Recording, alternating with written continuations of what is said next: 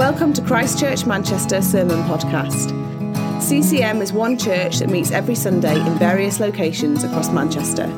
For more information about who we are or about our Sunday meetings, please visit www.christchurchmanchester.com. My home is not on this earth, not in this world. Who is the person that comes to mind when you think of the word authority? Maybe your mind goes to governmental authority, political leaders, heads of state, royalty. Or potentially you think of your boss or the senior board that make all the big decisions at work. But I wonder for some of you, maybe you think of your parents and you think of the impact they've had on your lives. The first person who comes to my mind when I think about authority is my GCSE maths teacher called Miss John, which actually she would like to be referred to as Ms. John, just to keep it, mysterious. But from the outside, Ms. John, she just looked like a quiet and potentially quite timid, blonde, northern lady in her early 30s, unassuming, quite reserved. But there was something about Miss John, she was no pushover whatsoever. She had an incredible, quiet authority. She rarely raised her voice, and I went to quite a rough school. There were kids that were I think my first day, someone threw a chair across the classroom. That was a regular occurrence. But she managed to tame the most reckless of boys. It was the boys, I'm sorry, in the classroom. But yeah, in Miss John's classroom, that didn't happen. She was in complete control, and everyone stayed in line in her presence. She was also one of the best teachers as well, potentially out of fear or maybe her demeanour. People did their homework, we improved, we learnt more in lessons because there was less disruptions, chairs, and she used her quiet authority for good. And authority is a bit of a funny one because over our history and over the years, authority has been used for good and for bad, and often it can relate back to what's the source of this authority. And for Miss John, the drive and the source for her authority was to see her students thrive, and through potentially her own upbringing or training, she'd honed this and was seeing the fruit of it within her teaching. So for us today, I want us to look at, as Christians, where do we find our authority? How do we use it? And where in our lives is there currently maybe a lack of authority? So if you want to open your Bibles, we're going to be reading from Mark 1, verse 21 to 28. So verse 21, they went to Capernaum, and when the Sabbath came, Jesus went into the synagogue and began to teach. The people were amazed at his teaching because he taught them as one who had authority, not as the teachers of the law. Just then, a man in their synagogue who was possessed by an impure spirit cried out, "What do you want with us, Jesus of Nazareth? Have you come to destroy us? I know who you are, the Holy One of God." "Be quiet," said Jesus sternly. "Come out of him." The impure spirit shook the man violently and came out of him with a shriek. The people were so amazed that they asked each other, "What is this? A new teaching and with authority. He even gives orders to impure spirits and they obey him." News about him spread quickly over the whole region of Galilee. So this far in Mark, we have seen Jesus baptized by John, tempted in the desert. He's announced the presence of the kingdom of God and called the people to repent and believe. And last week we saw him call his first disciples to mission. And these are all displays of him acting in the authority of God. And now this week we see him actively declare it and drive out an impure spirit. So quite a lot has happened in one chapter. So we see this passage begin with Jesus preaching in the synagogue, and this isn't an unusual thing for him to do, but Jesus' teaching stood out compared to those of the other teachers. Scribes of that day, they would have often quoted other rabbis or used second-hand speculation to teach, but what Jesus was bringing was truth and boldness direct from God. He wasn't leaning on the authority or opinions of others, but solely on God's divine authority. And this stood out to the crowd. It was so different from what they'd heard before, it stood apart. And if you think back to COVID days, and the countless press conferences that went on during that time, when it came to discussing the medical impacts and precautions, the words came from the mouth of Chris Whitty. He is an esteemed and well-trained consultant and physician who specializes in infectious diseases. He knew what he was speaking about, and he spoke with authority. If it had come from the mouth of anyone else on that panel, I'm not going to name names, but it would have been a lot weaker, and it wouldn't have had the same, it would have been like secondhand news. It wouldn't have carried the same weight. But because of the knowledge and status that Chris Whitty had, he spoke with authority. And this was similar to Jesus in the synagogue. He was first establishing his authority in his confidence in the word of God, and then also in his knowledge of who he is and his status as the Son of God. We see here the importance of where we find our spiritual authority. Where are we being fed? Is it primarily from podcasts, preachers on social media, The Chosen? Or is it the main source, the living word of God? I love The Chosen, so I'm not shading it. But Jesus taught with authority because he had authority. He wasn't quoting from man, but directly from God. How well do we know the word of God? Chris Whitty could freely speak about the health effects of the pandemic because he was a trained you say it. There we go. He spoke with authority because he knew what he was talking about. And Jesus spoke from a place of authority because he knew the word of God. He knew the Father. You can't speak with authority if you're not familiar with your material. I hold my hands up here and admit that I really struggled with memorizing scripture off by heart. I remember as a child, my dad told me if I could memorize Psalm 1 off by heart, he'd give me a $5. And so I did, and he paid up. So that's my history of. And even recently, I was actually defending how I find it difficult to memorize text because I'm far more of a visual learner. But actually, it's something that we all need to prioritize doing. Proverbs 4, verse 20 to 21 says, "My son, pay attention to what I say. Turn your ear to my words. Do not let them out of your sight. Keep them within your heart." By knowing and memorizing scripture, we are aligning our perspective with that of the Bible's, that of God's word. We also, in a metaphorical sense, arming ourselves with arrows when we need defense, and embrace when we need comfort, and fire when we need courage. How many of us can testify to the power of a friend relaying scripture in one of our times of need and the impact that it had in that moment? Through memorizing and dwelling on scripture, we can arm ourselves and also be that friend to others. There is something edifying about dwelling on scripture, and the word of God can cut through the conditioning of our minds from our culture, society, upbringing. Our minds are renewed when we expose it to scripture, when we expose it to the word of God. And Jesus was so familiar, entrenched, and aligned with God, and that amazed his audience. So verse 22, the people were amazed at his teaching because he taught them as one who had authority, not as teachers of the law. So we see clearly first Jesus' authority through his teaching and knowledge of the word of God. We then go on to see Jesus exercise his authority as he drives out an unclean spirit. Verse 23, "Just then a man in their synagogue who was possessed by an impure spirit cried out, 'What do you want with us, Jesus of Nazareth? Have you come to destroy us? I know who you are, the Holy One of God.'" It's almost amusing here that as Jesus is teaching with his authority, it's actually a demonic spirit that actually shouts out and affirms and declares his identity. It would almost be like at a sporting event match. Not really into sport, goal, whatever. But if you had Team A, they win, shoot, score. Again, sports.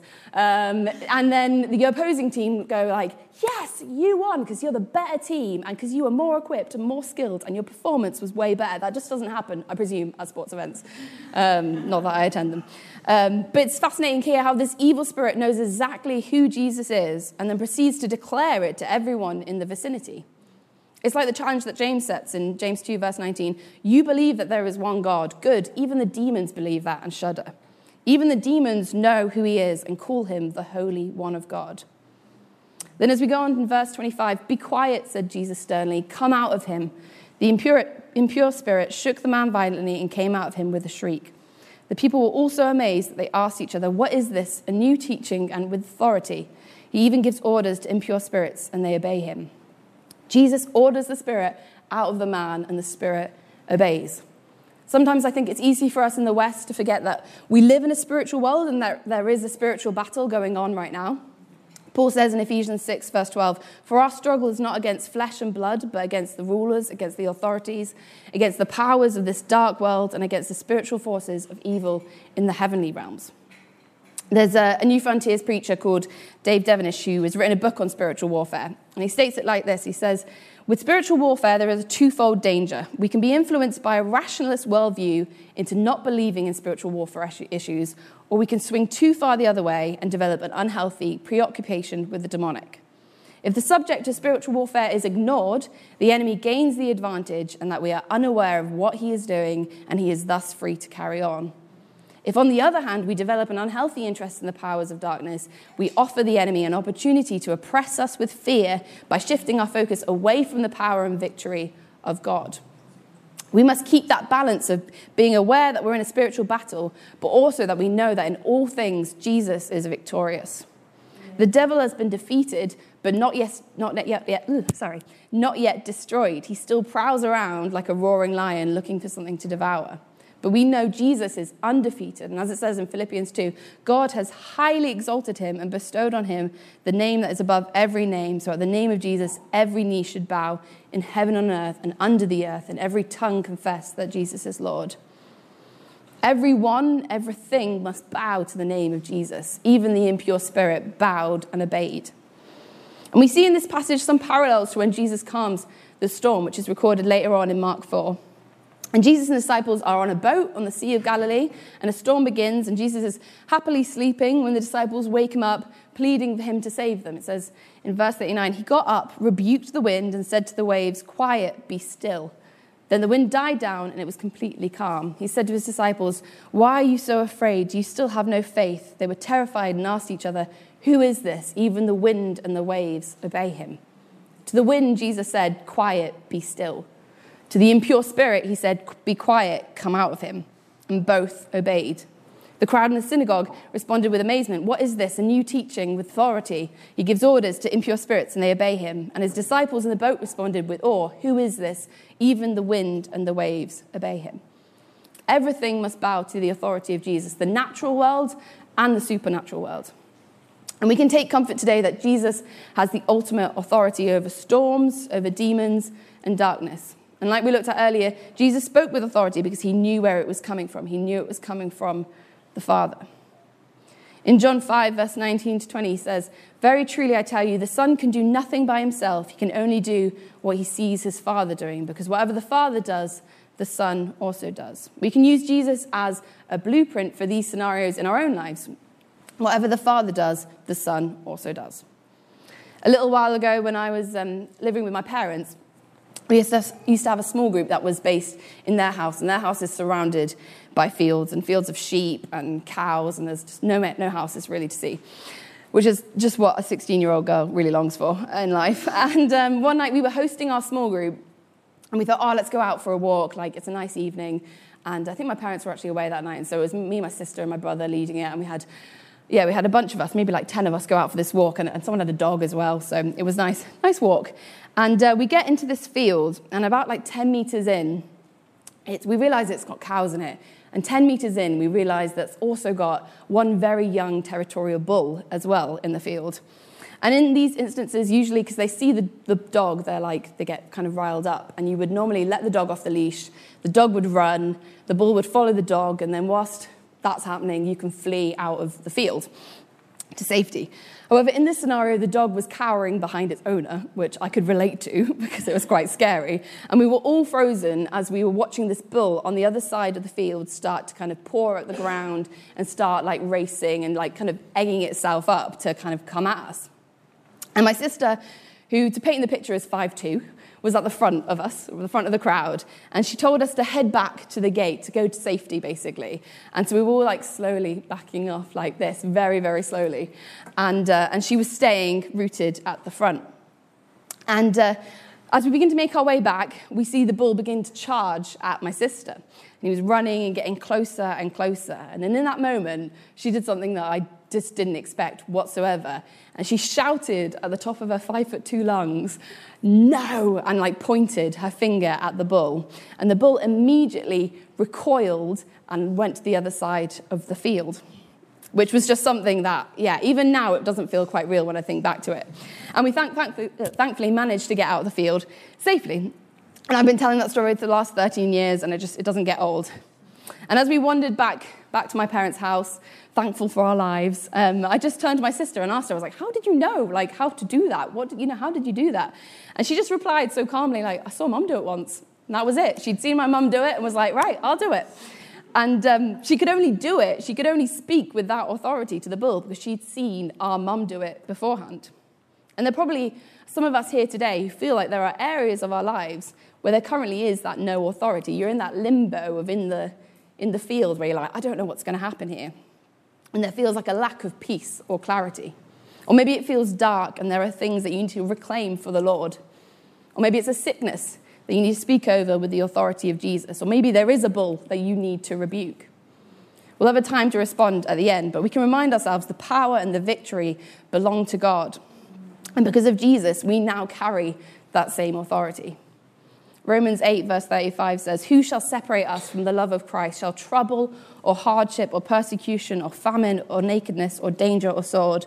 As it is written, for your sake we have faced death all day long. We are considered as sheep to be slaughtered. No, in all these things we are more than conquerors through him who loved us." We are here today more than conquerors. So Jesus' authority was rooted in his alignment with God's word, in his knowledge of who he is, and it spans over the natural and supernatural world. And now through him who loved us, we are also more than conquerors. We've seen Jesus' authority at play throughout the last few weeks as we've worked through Mark. As I said, when he was baptized and the heavens opened and God said, "You are my beloved son, with you I am well pleased." As he resists and stands firm against temptation in the desert from the devil, and as he arrives in Galilee declaring the coming kingdom, calling the people to repent and believe in the gospel. And now displaying his authority over the supernatural world by driving out impure spirits. And as we know, Jesus' ultimate display of authority was his authority over death itself. When Jesus went to the cross as a living sacrifice for our sins, he who knew no sin became sin, died on the cross, defeated death, and rose in victory. As 1 Corinthians 15 says, it says, "Where, O death, is your victory? Where, O death, is your sting? The sting of death is sin, and the power of sin is the law. But thanks be to God, he gives us the victory through our Lord Jesus Christ. Therefore, my dear brothers and sisters, stand firm, let nothing move you. Always give yourselves fully to the work of the Lord, because you know that your labor in the Lord is not in vain." We have a Savior who death couldn't even hold. The sting of death is gone. Jesus has the victory. And I really want to challenge us today as to how realistically we see the power of this victory in our lives. How actively do we see the authority of Jesus in our lives? As Christians, we often declare it over death, knowing that there's a place for us in heaven. We've got that, that comfort. But are we declaring Jesus' authority of the things in our everyday lives? Do we pray with that same authority for our everyday situations? When we're praying into a scenario, maybe it's a family dynamic, maybe an illness or financial situation, it can feel hopeless. Are we declaring Jesus' authority over that? The same authority that conquered death, the same authority that casts out demons, silences storms, and drives out the darkness. We know in this life that troubles and darkness are guaranteed, and Jesus says himself in John 16, verse 33, "In this world you will have trouble, but take heart, I have overcome the world." But because we are now more than conquerors, equipped with his spirit, we can speak into those situations, speak into that darkness with the same boldness and authority that he has. Where in our lives, just think now, do you want to see the authority of Jesus be known? For the man in this passage, this demon was plaguing him. Most likely his behaviors and personality would have been altered. He would have been distressed. But Jesus' authority was stronger and the spirit was driven out. The darkness for you today may not look like an impure spirit, but the truth still remains. Jesus' authority is stronger over it. John 1 verse 5 says, "The light shines in the darkness, and the darkness has not overcome it." Jesus then sends us out with his authority to do the very same things that he did, to shine the light in the darkness. The Great Commission that I'm sure we all know is Matthew 28, verse 18 to 20. "All authority in heaven and on earth has been given to me," that's Jesus. "Therefore, go and make disciples of all nations, baptizing them in the name of the Father, the Son, and the Holy Spirit, and teaching them to obey everything I've commanded you. And surely I am with you always to the very end of the age." In this passage in Mark, we see the people were amazed, and news about him spread quickly over the whole region of Galilee. As I said before, this authority should shape the way that we pray. It should also shape the way that we share the gospel. For the people of Capernaum, witnessing this miracle caused them to go out and share the good news, and as a result, Jesus' fame was spread. We are called to do the same. With Jesus' authority, he calls us to go, so that our lives will have a thread lines of Jesus' authority throughout them. Jesus' words have an authority to change lives, to heal, to drive out darkness, and to restore.